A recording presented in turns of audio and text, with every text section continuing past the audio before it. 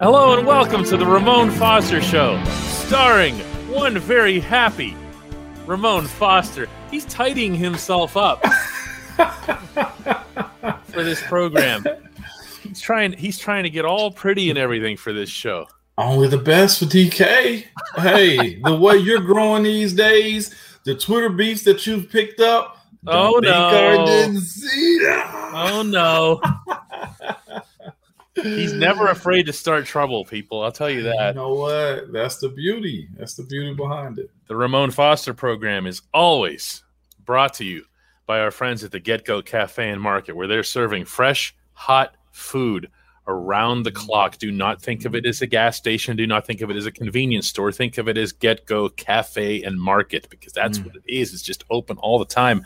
Moan, let's talk about, since we're this close to training camp, about Ben Roethlisberger, who's always topic A when you get close to camp, and about being in shape. Did you see the Ryan Burr report?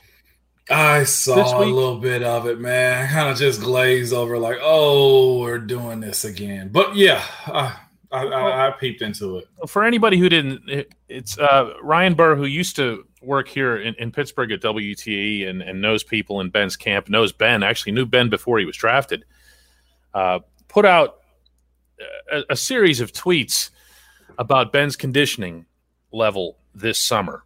Mm-hmm. And I can tell you that my own eyes in watching him at OTAs and minicamp support this, but Ben looks like he's in spectacular shape. And I know there are fans who roll their eyes at that. Oh, best shape of his life. Yeah, I heard that before and whatever else here. And that his nutrition plan is like the Tom Brady plan or whatever. What's been your experience with Ben and conditioning? Because he's never been known as like a freak in this regard. I know his condition has always been A1 to me, man. I'll say this. Looks sometimes are what they are. But as far as what his body types has looked like over the past, he's been in shape for whatever that is. The thing is, we got to start looking at is people always put these labels or stereotypes or comparisons to what people should be looking like or how they should be as a pro. And I think that's kind of unfair because you never know what an offseason entailed. It could have had a surgery. It could have had family issues. It could have just been a bad offseason. And still, by saying a bad offseason, it still was a good productive one for Ben. I think he still performed well. I don't know if, one thing they always look at Ben as, and I think it's kind of a double-edged sword when you mention Ben in this fashion, Big Ben.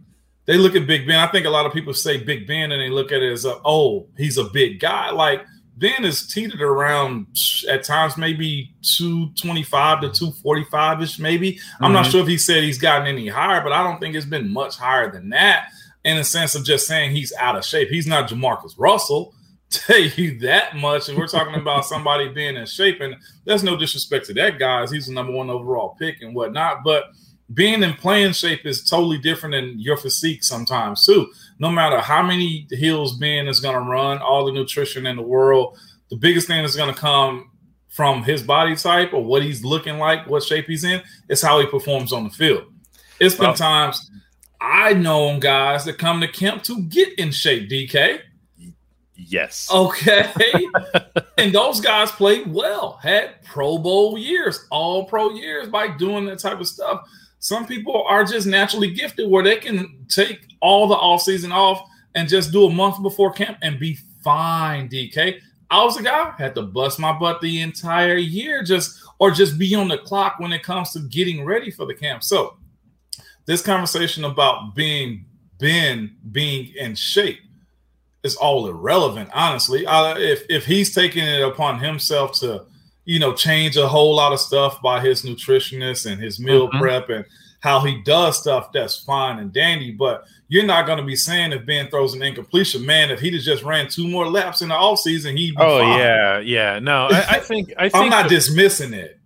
Right. No, I think that what ends up happening here, and I know you can speak to this firsthand, but particularly with not so much athletes when they feel like, man, I'm heading into the twilight of my career, right. But specifically, Ramon, when you get into the late 30s, and I've heard this a lot from people who are strength and conditioning coaches for all three Pittsburgh teams, that when you get into your late 30s, there are different things that you need to do. Yes, it's a different regimen. It's a different nutritional balance that's required. Now, I'm not suggesting that Ben has to become a brontosaurus and eat leaves for all eternity.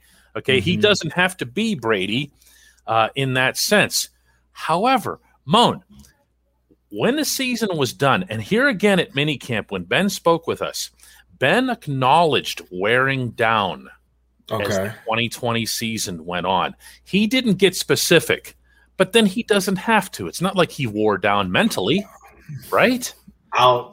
That's a lot, though, to say worn down. The season but he said it. He acknowledged it, that's fine. And you got 2020 was different. Yes. It was rough. I heard guys, and of course, you were in the stadium, right? Here and there when they finally decided to open up.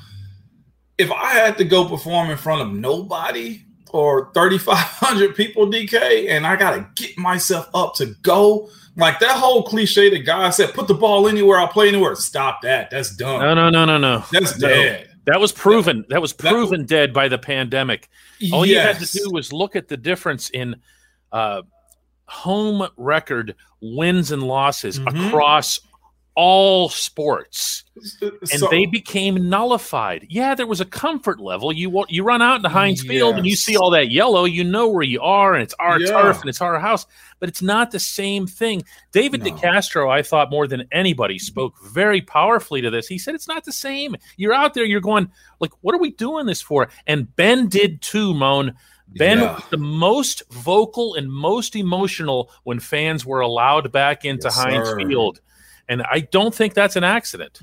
So to that point about him wearing down, I think it could be probably a little bit more of that than it is his body. Now, I know he's got to treat his body a whole lot different. Like you said, he's in a position where he's a standing statue if he gets hit.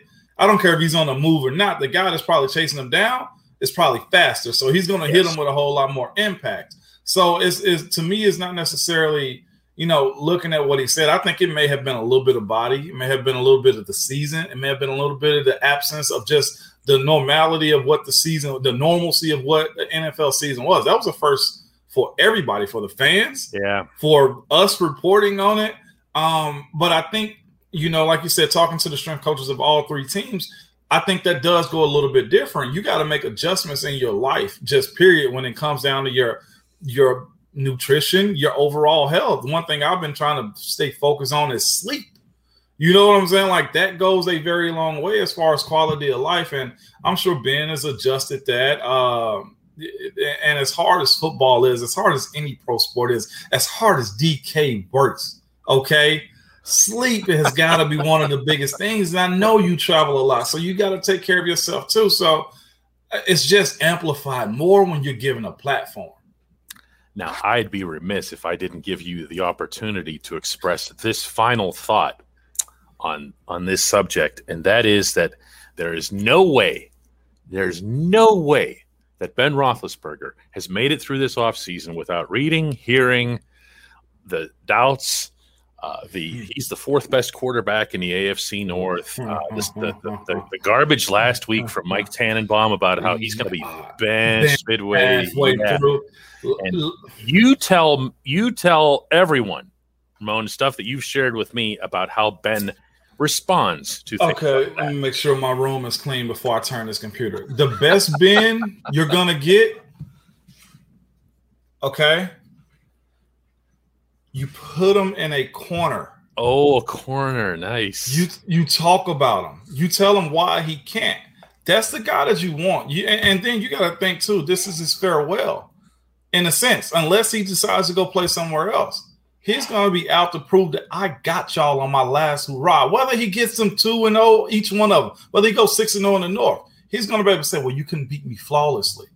The best Ben you're going to get is the one that's in the corner. Think about the last run we had when he had the suspension. I hate to bring that up, but we went on a run. Oh, yeah. DK, when the bumblebees were starting to come together. Yep. Like, and Ben was ousted a little bit, not ousted, but left out as far as like who's the important guys on his team. 500-yard games, 500 yards of passing. Yep. So I'm not saying he's going to be Superman in every game, but as far as Mike Tannenbaum coming out saying he's going to be benched, and I think Tannenbaum's the Jets. Yeah, that's the guy you want talking trash. Who do we knock out of the AFC Championship to go to the Super Bowl? It was the Jets. Thank you. Oh, okay. When we come back, why would anyone ever doubt Vince Williams? Yeah. Welcome back to the Ramon Foster Show. I'm Dan Kovacevic of DK Pittsburgh Sports, and we're going to switch to the subject with another player who really shouldn't be doubted and who's probably having to respond in his own way to doubts, not so much externally, but internally, because, Ramon, you're a money guy here. Vince Williams was supposed to make $4 million in 2021. The Steelers told him they weren't willing to pay that. Their cap issues and whatever else here. He leaves for a little bit through free agency. Doesn't really, nothing really happens there. And he comes back for $1 million, 1/4 of his pay. Vince Williams. I know Vince. I feel like as well as anybody on the roster. Yeah. Okay. I can't even begin to picture what kind of hell he's going to raise beginning on day one of training camp. Okay. Not in a nasty way, not in a troublemaking way. I can just in a football way. I can break it down from a player's perspective real quick. If I could just take you through the lineage of Vince Williams real quick. So when he came in, what was Vinny? A 5th or 6th round draft pick? 6, as he'll tell everybody. 6. Did Vinny get a national championship too? Well, they won big. They won big at Florida State. Florida State. Yep. You got to also look at this too. Vince always had everybody in his camp or either around him always talking about his young brother too. And I think Vince won't probably ever admit it, but he's always kind of just like, I know Vince viewed his younger brother, Carlos, who was with us for a little bit, as a superior athlete. Mm-hmm. He was just good at everything. And Vince always had to be a guy that always had to work hard. He had to go harder than everybody to prove himself, one for himself, because athletic, he's probably a lot like me. You got to work to get what you want out of it. And certain people are built for that. They're mentally built for that stuff. Like, man, I gotta grind. That's what I told myself every single day that I was an NFL player. Like, you gotta go, because you're not afforded to just be able to wake up and run a 4.3 40. You know what I'm saying? Or be able to just toss up 600 pounds like it's nothing. Like, I've seen offensive linemen, other guys do that type of stuff with more talent, worse work ethic, though. Okay. Vince is a guy that's realized, look, my talent is what it is, and I'm okay with that. My thing is I'm going to maximize it either mentally or physically or outworking you, period, okay? So or outsmarting. Don't ever leave that out with Vince. No, absolutely not. So when Vinny came to Pittsburgh, man, he was in a situation, 6th-round draft pick, played a whole lot at Florida State. Really good player there. And I'll never forget, man, Vince was just on a tear. Like, in practice, you had to respect him because, in a sense, like, he was a draft pick and you knew he played a whole lot of ball, but he was just very, like, junkyard doggish about a whole lot of stuff. Just every scout period, he's going to go hard. Hey, Mom, strap it up. Like, let's go. The headache is on the other side, and the headache is Vince Williams. That's because he was out to prove something, and that's how he approached the game. He was always just, you know him to be a very vocal guy. He would just get loud and let you know I'm here and I ain't going nowhere. And he knew if he said that type of stuff, he had to back it up. And I think he liked that added pressure to that underdog mentality again. So I'll never forget, we were in practice one time. I think this may have been the early part of the season, first quarter of the season. Everybody's still feeling pretty fresh. Then he wasn't starting at the time, so he was on scout team, just running rampant over there, okay? And they're running the plays, and mind you this, on the scout cards, Coach JD at the time would just hold up the card. It's got 11 spots in there. You do this, you do this. So they don't have to think. They just got to go on the play. Yeah. They don't have to think at all. Vinny was a guy that took, all right, well, I can play mindless football. I'm going to play mindless football. If I got a blitz in the A-gap because Moan is pulling in the A-gap, Moan going to get this, okay? Vinny was all about Moan is going to get the hammer, or if Dave was pulling, Dave is going to get the hammer. It didn't matter. Vinny was playing mindless football because that's how he's wired to get himself going. I'll never forget, we met in the hole one day, and I was like, not today, Vinny. I know what's on the other side of this. I think I know what's on the other side of this. I see you tipping. Not today, Vince Williams, okay? I pull around, and lo and behold, there's Vince Williams, underdog mentality, ready to bite somebody's head off, and I hit him, and he hit me, and he caught a nosebleed that day. And from that day on, Vinny was like, all right, Mom, we're good. I was like, yeah. Yeah, it's all right. We're good now, right? But that's just his mentality, is he's going to go to prove himself. So fast forward a little bit, Vince is now playing on special teams and starting. He's always a guy that's going to be the first one down the hill, his first one down the field, even as a starter. And he's going to knock your head off because, again, he psychs himself up enough to know that he got to prove himself why he belongs. Fine. He does. He's getting on. He's doing his stuff. So let's say Vinny gets into his contract. He finally gets paid. That's when you see Vinny kind of, all right, I'm putting it in cruise control a little bit, let it ride out, because he knows how to be a pro. He knows how to be a savvy player. Mm-hmm. But at this point, when you become a starter, you got to learn how to manage yourself too. I feel like this comes to a good pivot to explain some stuff too. So when I say he goes in overdrive, it doesn't mean he took his foot off the gas. Like, he's still going 85 miles per hour on cruise control, but he know he can sit back and just let the car do his thing. I'll never forget, we had a guy come in, a defensive lineman. And you remember it was a big ordeal in practice that day where he was just going just all out, just trying to start fights. Yeah. What is his name? The D lineman. His family has a lineage in this league. Big dude in the middle. We'll get his name. You guys jumped all over him. We jumped all over him because it was late in the season. He was trying to prove something and be like, well, and I think the fans got mad. It was like, he should be going hard at you guys. I'm like, no. When you become a starter in this league, you got to learn to pace yourself to get to Sundays. That's the thing about it. You really got to pace yourself to get to Sundays where it actually matters and where you got to perform. And that's where Vinny had gotten as a player too. It's like, man, I got to pull back. So he'd work on his skill and he'd be a whole lot better at it. And I think Vinny saw the other side of the game in which I didn't see. And that's, all right, you're not where you were as far as a player. And I think when the business side of this thing hit Vinny, as far as him getting cut or being asked to take a pay decrease, I know for one, he hadn't been super vocal on social media. And that's the part. Really quiet. He's been real dry. Okay. He said something here or there, but he's been real dry. And all I can think is Vinny's going back to year 1, 2, and 3. Yep. Where it's all work. Right. And that's where I'm seeing, in addition to the fact that Vince Williams is still a very good football player, I don't want to focus too much on intangibles. And that's almost disrespectful in a way, because this is an inside linebacker who ranks among the very best at his position, not just in a 3-4, but at any defense, at getting to the quarterback, at getting sacks. Yeah. He's been doing that for a long time now, too. He's also decent, not spectacular in pass coverage, and he's a very good run stopper. Not that this team needs a ton of that because of the D line that's in place. Yeah.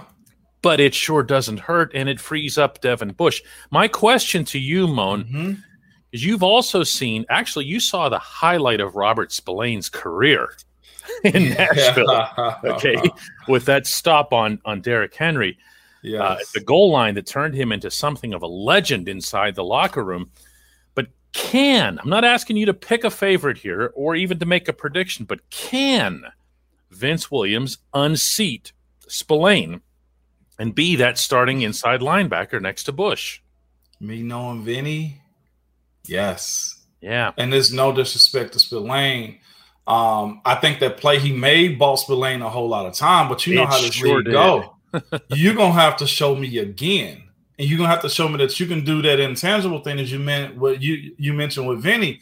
when it comes down to can he get to the quarterback the same way that Vinny can. That's a special talent. If not, Devin's going to be doing it, and Vince is a more savvy guy that's able to get the job done. Yeah. We look at him person to person, then that's exactly what it is in a sense. Like, I ain't going to say he can't do it, but I trust Vince more to be able to do it. The thing is this, though. Vinny had a higher cap than Spillane. Spillane's easy to keep because that's the business side of it. I can keep the cheaper guy.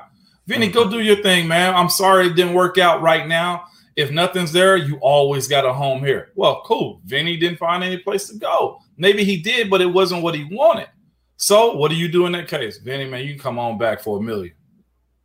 That's business. That's the game. That's the part we do not like to talk about when it comes down to the team we either love or the league that we love. Vinny was allowed to go find something better.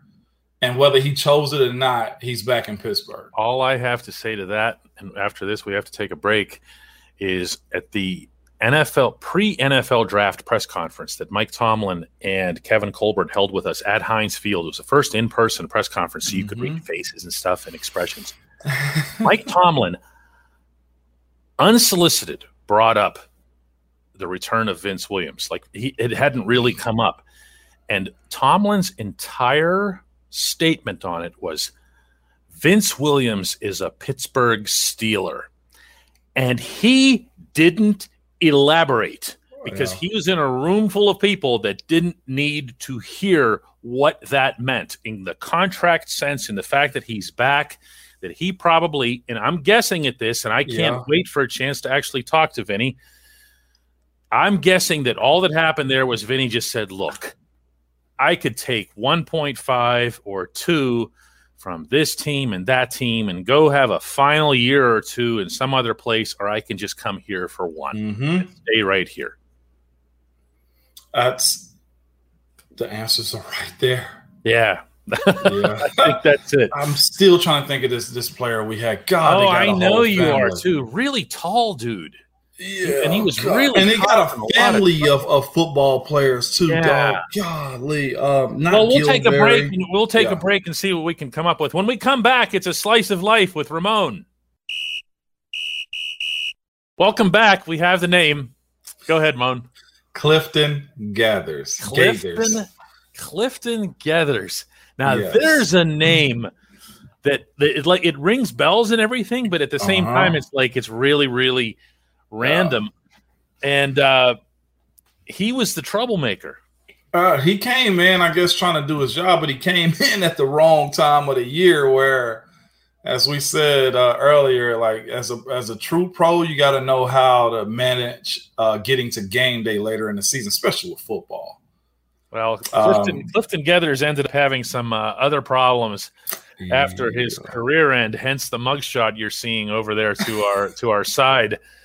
Fleeing police and so forth somewhere in South Carolina or whatever. But anyway, to an infinitely more pleasant subject, your son has erupted onto the scene. We're talking about RJ here and his growth spurt. What are we talking about here? What has happened to this young man?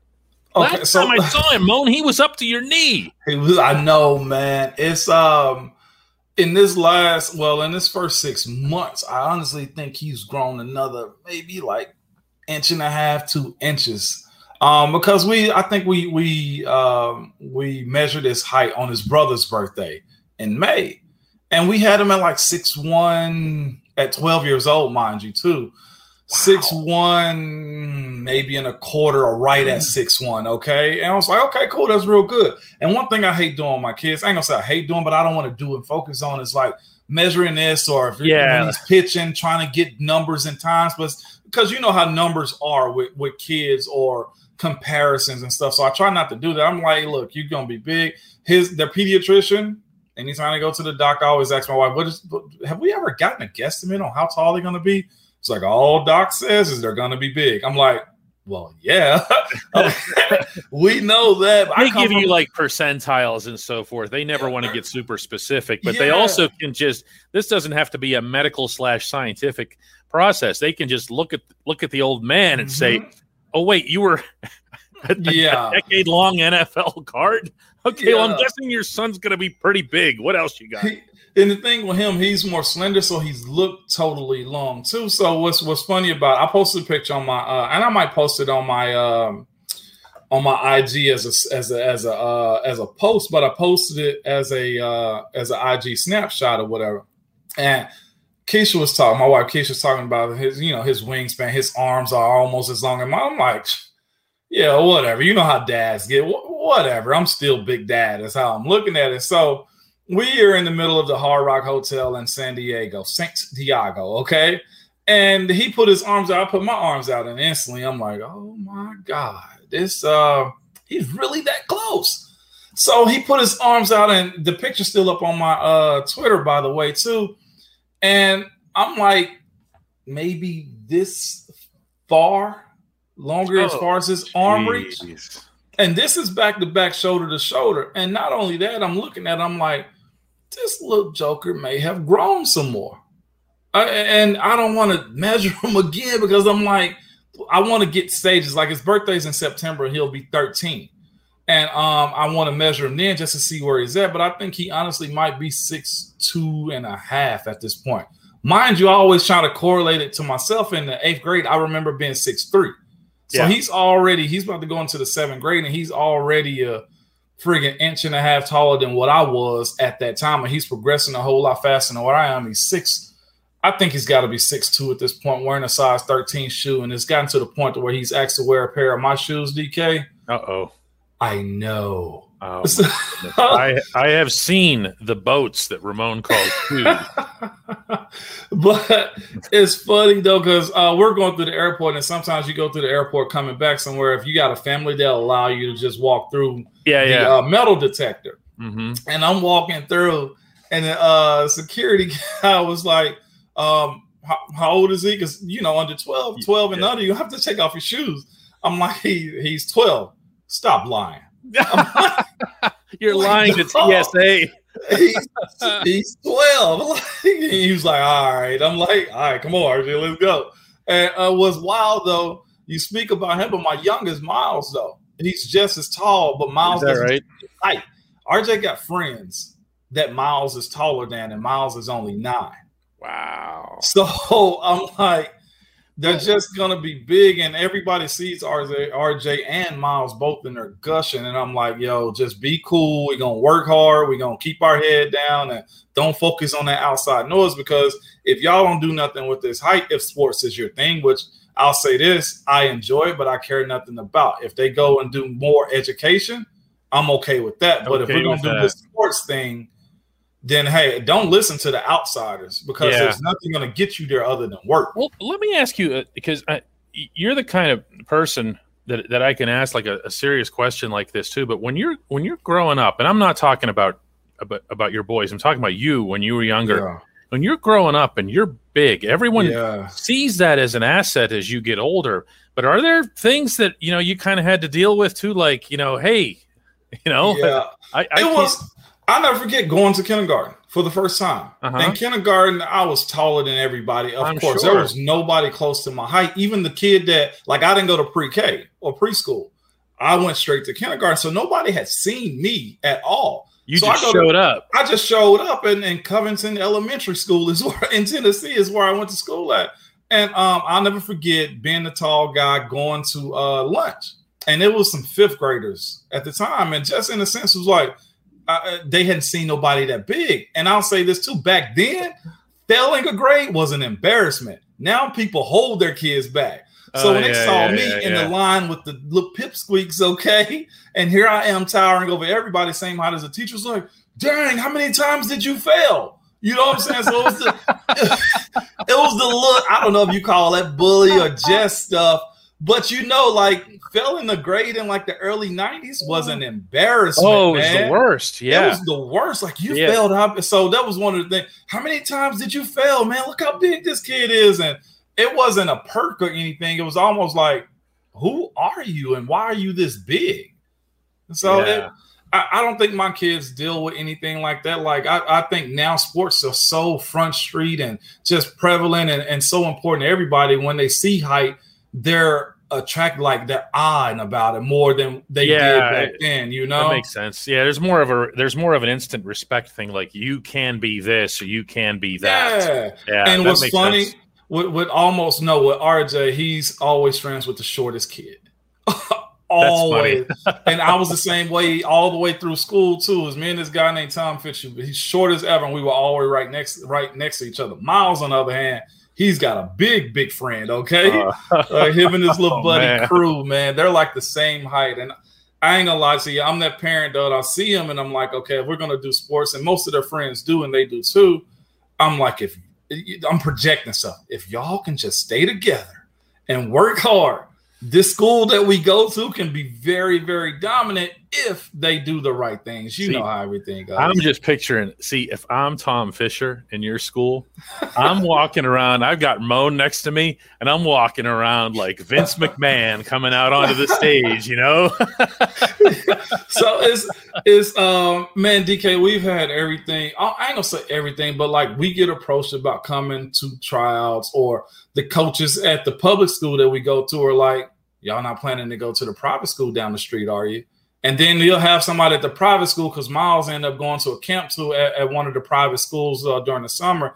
And it was like, you planning on coming to us, right? So we have a lot of that stuff. And me as a dad, man, you know how I am as a person for the most part. I try to stay even keel. And the one thing, hey, don't listen to it. We're going to stay cool. If they present you with a situation that's better than where you are, then we'll go there. But there's no need to, you don't have to get engaged in the lobbying. Certainly not a child. Certainly not a child. But it happens often, DK. Oh, I'm sure. But he's my oldest is right there with me, man. He probably will be taller. And I keep my youngest is dying to be the big kid too. I'm like, you're probably going to be the tallest out of all of us, but he's the shortest in the family right now, so he can't see it. Moan, I could do this with you all day. Why does it have to end, DK? Why does it have to end? But it does, and we'll have another Ramon Foster show next week. We're going to be looking hard at the beginning of. Oh, we got camp. Yeah, yeah, it's a week of camp. We'll be getting into that and all kinds of other good stuff. Thanks, Ramon. See you next week. Thank you, DK.